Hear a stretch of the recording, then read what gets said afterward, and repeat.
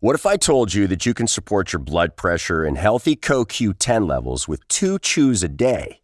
The new Super Beats Heart Chews Advanced is now supercharged with CoQ10. That's like getting CoQ10 for free. Our powerful blend of beetroot, grapeseed extract, and CoQ10 supports your cardiovascular health. Visit radiobeats.com and find out how you can get a free 30-day supply on bundles and save 15% with the promo code DEAL. Before we get into today's episode, we want you to know The Washington Post has all of the information you need to stay on top of the latest coronavirus news. Sign up for our coronavirus newsletter to get our latest reporting and FAQs to keep yourself safe. Any article that you click from the newsletter is free to access. To sign up, go to washingtonpost.com/virus newsletter. The Post is also offering live coverage and stories with critical health information for free every day on our homepage and at washingtonpost.com/coronavirus. You can also use the Post's podcasts, of course, to stay informed without being overwhelmed. Always free online or on any podcast app.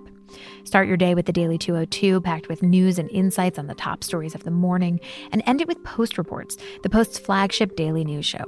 Of course, here on Can He Do That, we'll keep bringing you deep dives on the political angles, examining the White House and the federal response. Find them all at washingtonpost.com/podcasts. All those links are available in the episode description. Now, on to the show.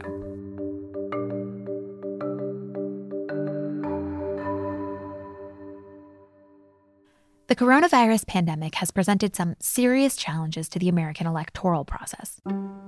Voting at polling locations basically requires people in a community to come together closely.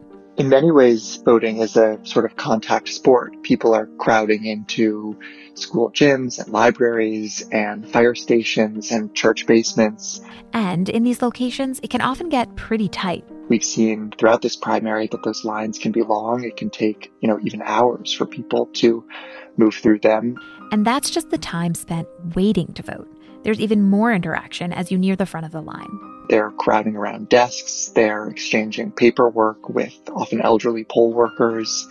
And then in terms of the actual means of voting, that varies, but it, certainly in all cases involves touching something, touching pens, touching an electronic machine, handling paperwork. And so there's just a great degree of contact involved in it. To solve for these new public health challenges, some states have delayed primary voting. Others have implemented social distancing measures at polling locations with mixed results. Others yet have geared up to increase mail-in ballot capacity. Each of these circumstances raises different issues for how voters can choose a candidate in this year's primary elections. Some Democratic primaries, for example, are now scheduled for after the deadline previously set for choosing a candidate, and only weeks before the Democratic National Convention. And of course, all of these now complicated primaries lead up to a nationwide voting day in November. Could these primary delays somehow delay America in choosing its next president? And more specifically, can the president himself delay, cancel, or change the circumstances of November's election? And as our electoral process is tested by all of these new voting measures, what new challenges could emerge to making sure everyone's vote is counted? Essentially, does democracy die in distancing? This is Can He Do That?, a podcast that explores the powers and limitations of the American presidency. I'm Allison Michaels.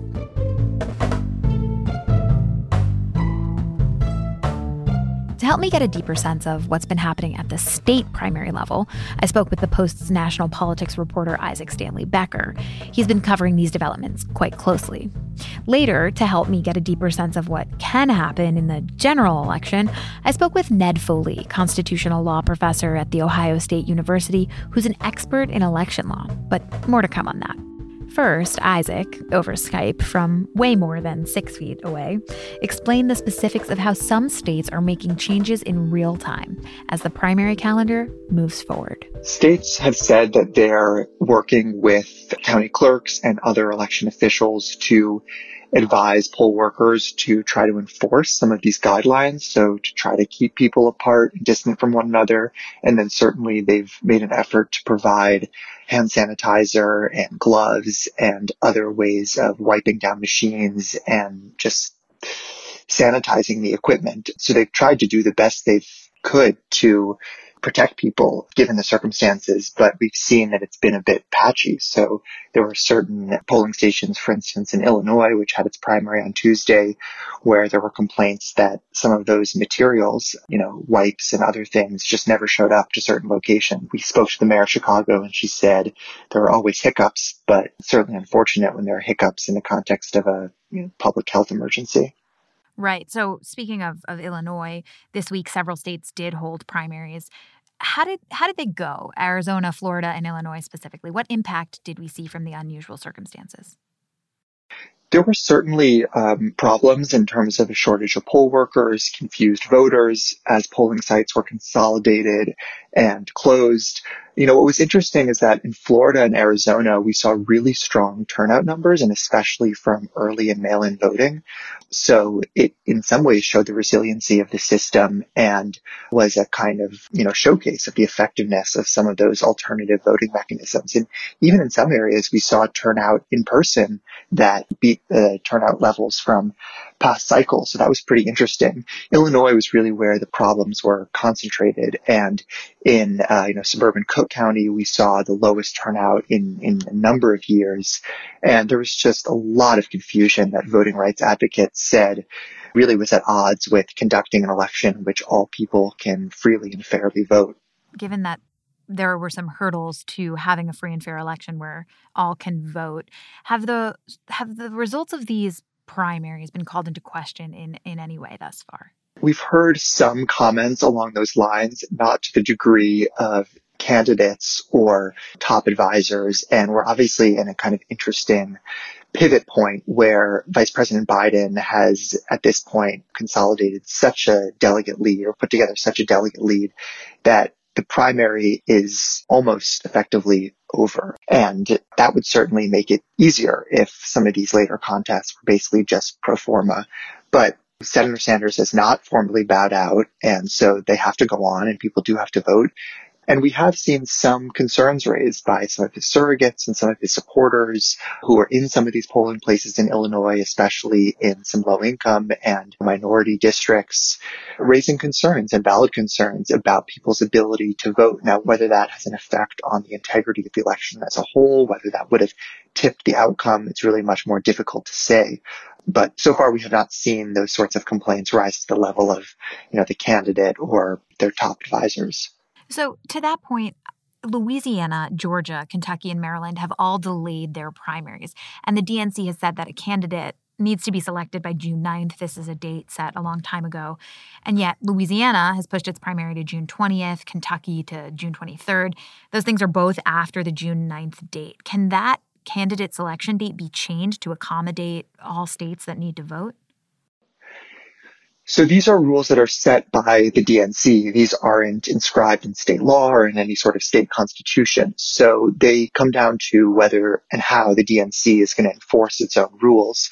It has said that these nominating contests need to be held by June 9th and that the actual delegates who will ultimately pick the nominee need to be sort of in place by June 20th.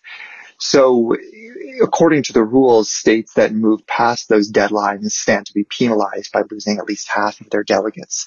It's unclear if they're actually going to enforce those rules. Obviously, these are somewhat extraordinary circumstances. So what's going to need to happen is that the states are going to have to file some sort of request for exemption, and then that goes to the DNC's Rules and Bylaws Committee, which is going to take up those requests and decide how to handle emergency calendar changes. Are those emergency calendar changes likely to affect the general election? No, they're not. They're not, because the primary process is party run, and it's just a question of the process leading up to the formal nomination of a candidate. Okay, so to touch on another part of this process that's been complicated, another state on Tuesday was supposed to hold a primary, but it didn't quite get there. Of course, that's Ohio. Can you explain what happened in the lead up to Ohio's planned primary on Tuesday? Yeah, it really was a sort of extraordinary 18 hours. I was on the phone with legal experts in election law, who were saying that truly they had never seen this degree of uncertainty about whether voting would unfold so soon before polls were set to open. What happened was that the governor of Ohio, Republican Mike DeWine, held a press conference in the afternoon on Monday, at which he said that he himself did not have the authority to postpone the election, but that he was going to support a lawsuit filed by two private plaintiffs, elderly people, who said they were concerned about voting, asking the election not to go on. This was filed in a county court. And I think most expected that lawsuit to be successful, given the public health guidelines, given the position of state leaders. But it wasn't. The judge rejected the complaint and said that the election would unfold. Then what we saw, though, is the governor who, wasn't actually a party to this lawsuit. So the governor had not been, barred from taking any sort of action from this suit or the result of it. So what he did was he went ahead and said this is a public health emergency, and he directed his health director to order polling places closed as a matter of public health and, for the safety of the population in the state. Then his Secretary of State put out a directive effectively moving in-person voting to a later date, to June 2nd.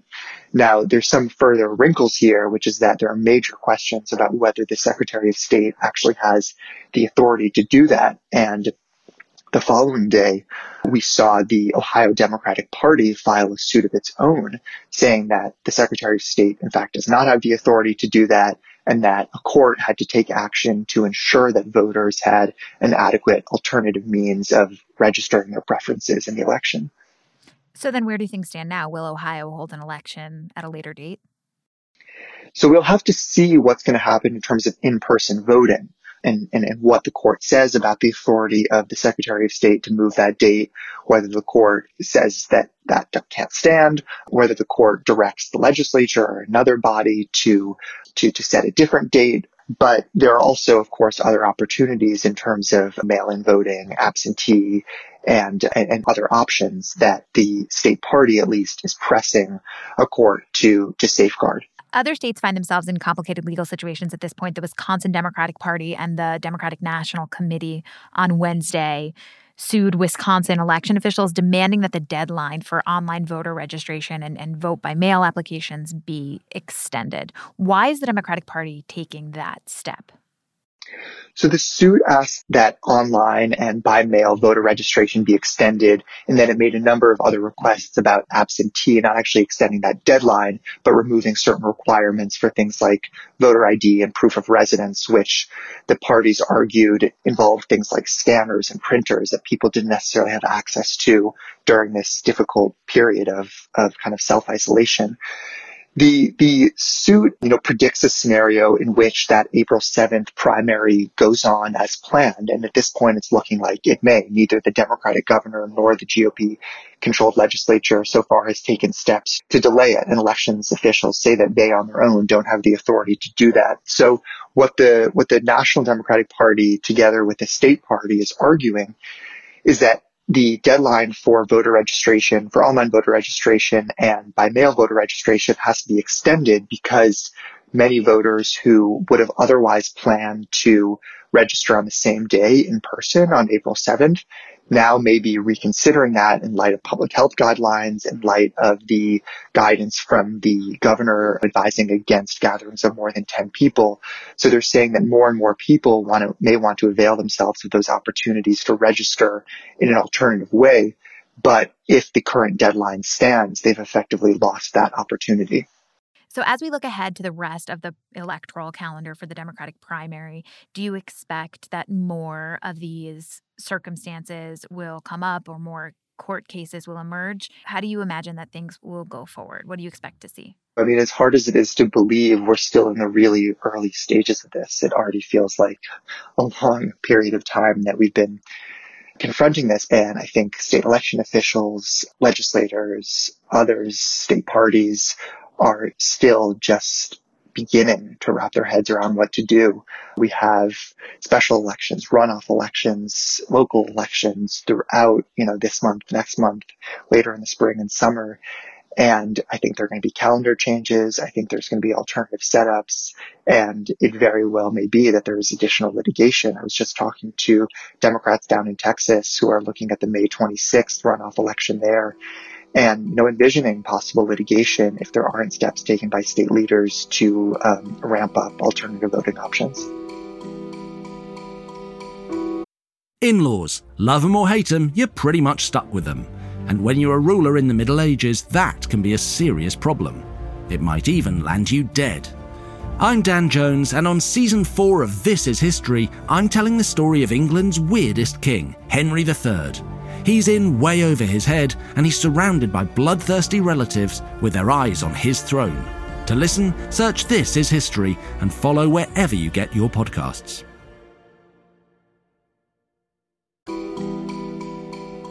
Now, all of these election delays and changes are still evolving for primaries at the state level. But what should we consider when it comes to the general election? The constitutional law professor I mentioned earlier, Ned Foley, directs the election law program at Ohio State and is an expert in the details of how elections work. I connected with Ned, also on Skype, where he offered some helpful precedent. We have been able to hold elections as a country, even in the midst of the Civil War and World War II. So our precedent is to hold elections and to keep holding them, if at all possible. So given that precedent, I want to ask the critical, can he do that question here early, which is, can the president change the date of the general election currently planned for, obviously, November of 2020? No. The date is set by Congress, and that is within the power of Congress, not the power of the presidency. I think it's also important to distinguish between two components to an emergency situation, and this is actually how it played out with the Ohio primary earlier this week. The reason why I say there's two parts is that in Ohio, the first part was the health order. The state director of health declared that as a matter of overriding necessity, people could not go to the polls on the scheduled election day for the primary of March 17th. But that was a health decision that it did close the polls, but it didn't end the election. There were ballots already cast, absentee ballots, and Ohio has in-person early voting. So those ballots also had been cast. They were still part of the same election. And that's what led to the second stage of the process, where the Secretary of State, as the chief elections officer, had to decide what happens to the election given that preliminary health ruling. And if we think about that, it would have to happen in the same two-step process in November. Again, you hope you don't have a similar emergency. But even if there was an initial health judgment that for some reason on November 3rd, you couldn't go to the polls, that would be a health determination about congregating at the polls. It wouldn't change the date of the election. It wouldn't end the election or cancel it. That would be a separate decision lodged in separate legal authority. So let's talk about that separate legal authority. What would have to happen in order to change the general election date? You mentioned this would happen in Congress. What would that process look like? What would it take? To change the date of the election would definitely take a new act of Congress, and it would have to apply both to congressional elections and the presidential election. I know you're focusing on the presidential election, and that's what we've been talking about, but Congress actually regulates the date both for voting for president, but also voting for senators and U.S. representatives. We do all of that on November 3rd. And of course, for the presidency, the November 3rd vote is for the technical office of electors, the people who then meet in the Electoral College in December to actually vote officially for president. So it's a complicated process, but that November 3rd date is set by statute and would need to change by statute. There are statutes already in place, though, with respect to both the presidential election and congressional elections, that if for whatever reason there's been a failure to do the election on November 3rd, there is some residual authority to try to fix the problem that's already set by statute. It doesn't negate the election, but it is a kind of remedial way to deal with a crisis situation. And so potentially that could come into play.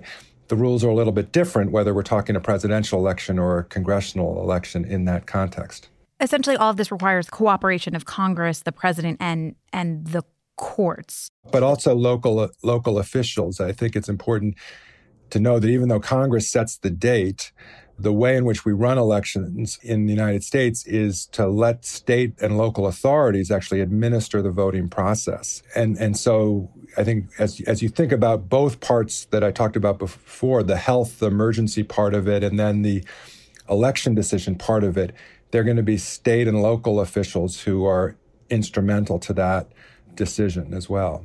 So sort of pivoting from when we vote to more how we vote, states effectively can take steps to affect how we vote in November. Correct. So again, as I'm currently thinking about this and thinking about the provisions of federal constitutional law that would be applicable, if on Monday, November 2nd, there was some new information that was causing public health experts, maybe, the CDC as a federal body and local people, to say, we've got another health emergency to worry about.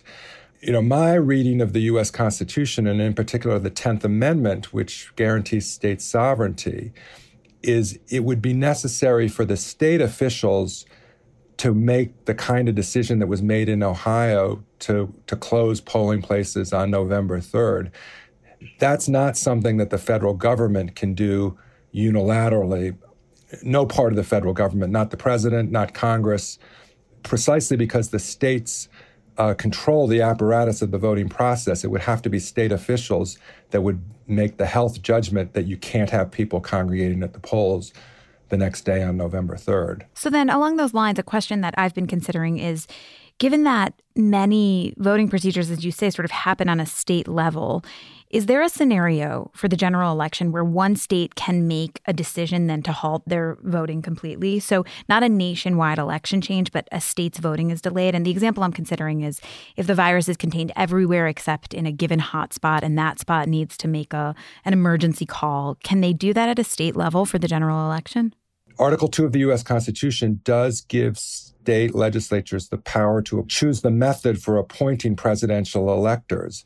And of course, by custom for many, many decades now, we've done that through the mechanism of the popular vote. But there would be constitutional authority.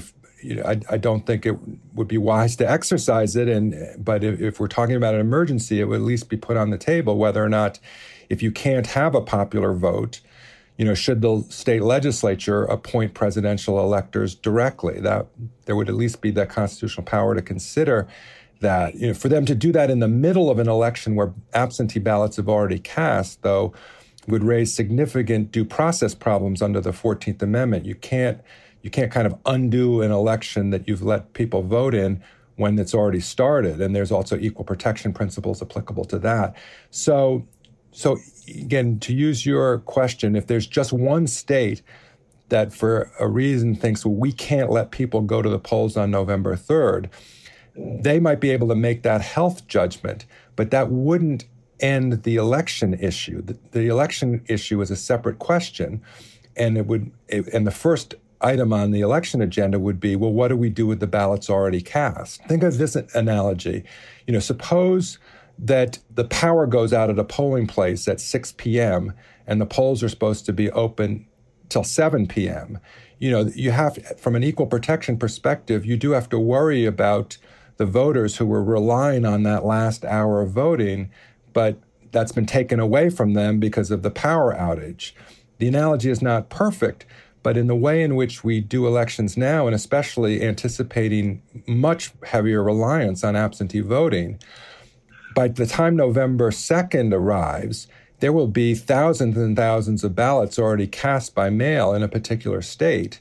And so closing the polls on November 3rd does not end the election. It simply asks the question, how do you relate the ballots already cast in this election to the expectation that voters had to be able to go to the polls tomorrow? And there are different ways to think about what's the right remedy for that. It's complicated given equal protection and due process. But that's why it's important to realize that even a state's decision to close the polls does not end the election itself. So then do states at this point effectively have enough time to institute an all absentee mail-in ballots for the general election? I think as a practical matter, every state in the nation has to anticipate the possibility that voters will rely on the availability of absentee ballots as an alternative to in-person voting. And therefore, they need to be ready for that 100% of voter turnout is by mail, even if that hasn't historically been in the case. And even if they don't decide by law to move to what Oregon has done to be exclusively vote by mail. In other words, a state could say, we've always had polling places. We'd like to have polling places. And so we're going to keep that as a matter of law. But the voters may not use the polling places given fears about disease and infection. And so every state has to be ready that all voters will want to rely on absentee ballots. I think that's just a practical necessity. That's going to be a challenge for some states, particularly those states that are not especially well versed in absentee voting. Again, states are very different places historically on this. Some states have been doing what's called no excuse vote by mail, for many elections now, and have very high percentages of vote by mail already. Other states like Michigan and Pennsylvania are doing no excuse vote by mail for the first time this year. They had made that switch before the virus, but they should certainly be anticipating that their voters are going to want to rely on that. And so there may not be that many people who show up at a traditional polling place on November. Again, it depends on what the health circumstances are at the time.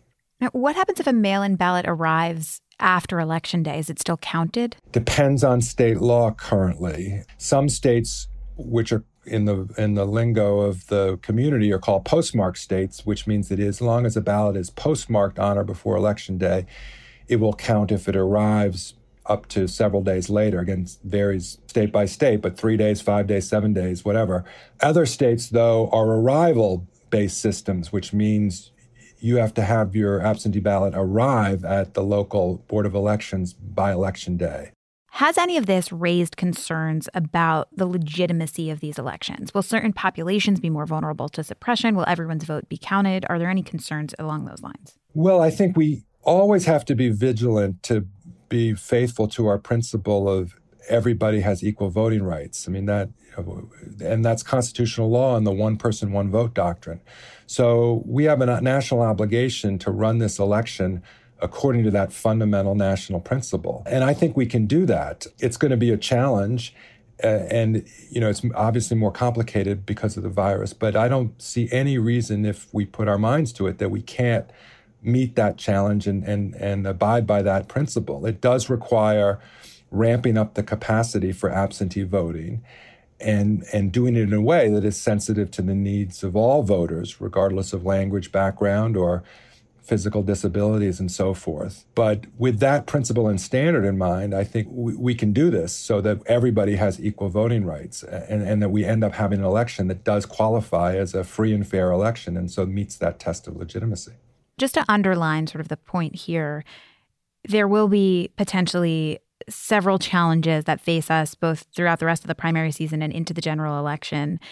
But among them is not a concern that a president can make a decision on a whim to cancel or postpone the general election in any way, correct? As a legal matter, correct. I mean, I do think candor requires acknowledging, given the history of the Ukraine matter that caused impeachment, that you have to, be vigilant about protecting the integrity of the process. And that includes at least asking the question that you're asking, is it possible that an incumbent office holder might try to manipulate the rules for a partisan or incumbency advantage so that the election is not a level playing field? I think we ought to be able to distinguish between the exercise of executive power in the public interest when it's done for the right reasons in good faith to save lives and to protect the public, and allow for that as we need to allow for that, compared to wrongful circumstances that are an abuse of authority.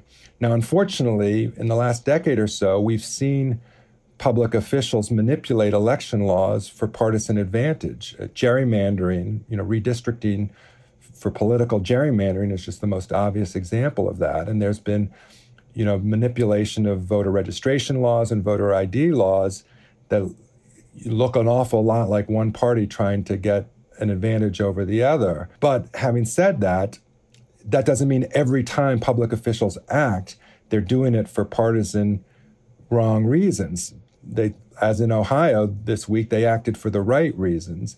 And our system should be robust enough to make the distinction between the two. Based on your research and experience, do you think our system is robust enough to distinguish between an official in power acting rightfully for the will of the people or acting in a way that is overexerting their power? Yes. I mean, that requires all of us to be vigilant, including the media plays an important role on this. Public discourse does as well. Again, the history of elections in America should give us reasons for optimism because we've been proving it ever since our founding began. And so the 20th century, did elections better than the 19th century. And hopefully we'll continue to improve. Do we have a perfect system? No, there probably is no perfect system, but it's a pretty good system and it's better than it was in the past. And I do think it is adequate to the challenge and adequate to the question you just asked.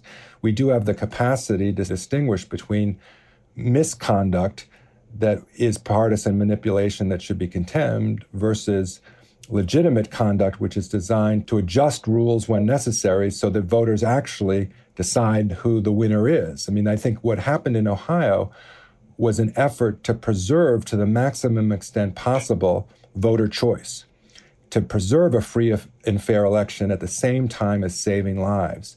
And I think we were able to recognize that distinction. And that should give us comfort that we could similarly tell the difference in November if what's going on is the right sort of response versus the wrong kind of response. This has been another episode of Can He Do That? Please stay safe and healthy and use the Post as a resource. Can He Do That is a team effort here at the Post. It's produced by Carol Alderman and Ariel Plotnick, who are working incredibly hard during this time to bring this show to you. We also have design help from Kat Rudell Brooks, logo art from Loren Boglio, and theme music by Ted Muldoon. We'd like to know how the coronavirus is affecting you. The activist, the campaign volunteer, the poll worker, the election administrator, the state delegate, the convention organizer, and the voter. Whoever you are, we want to know what this public health event reveals about us, especially in an election year. We're painting a picture of the pandemic from different perspectives over time. We'll be sharing your ongoing story on one of our Washington Post podcasts. If you're interested in taking part, please record a voice memo. Tell us who you are in as much detail as you like and how the coronavirus is affecting your life. Then send this voice memo to us at postreports@washpost.com. That's POSTREPORTS @washpost.com.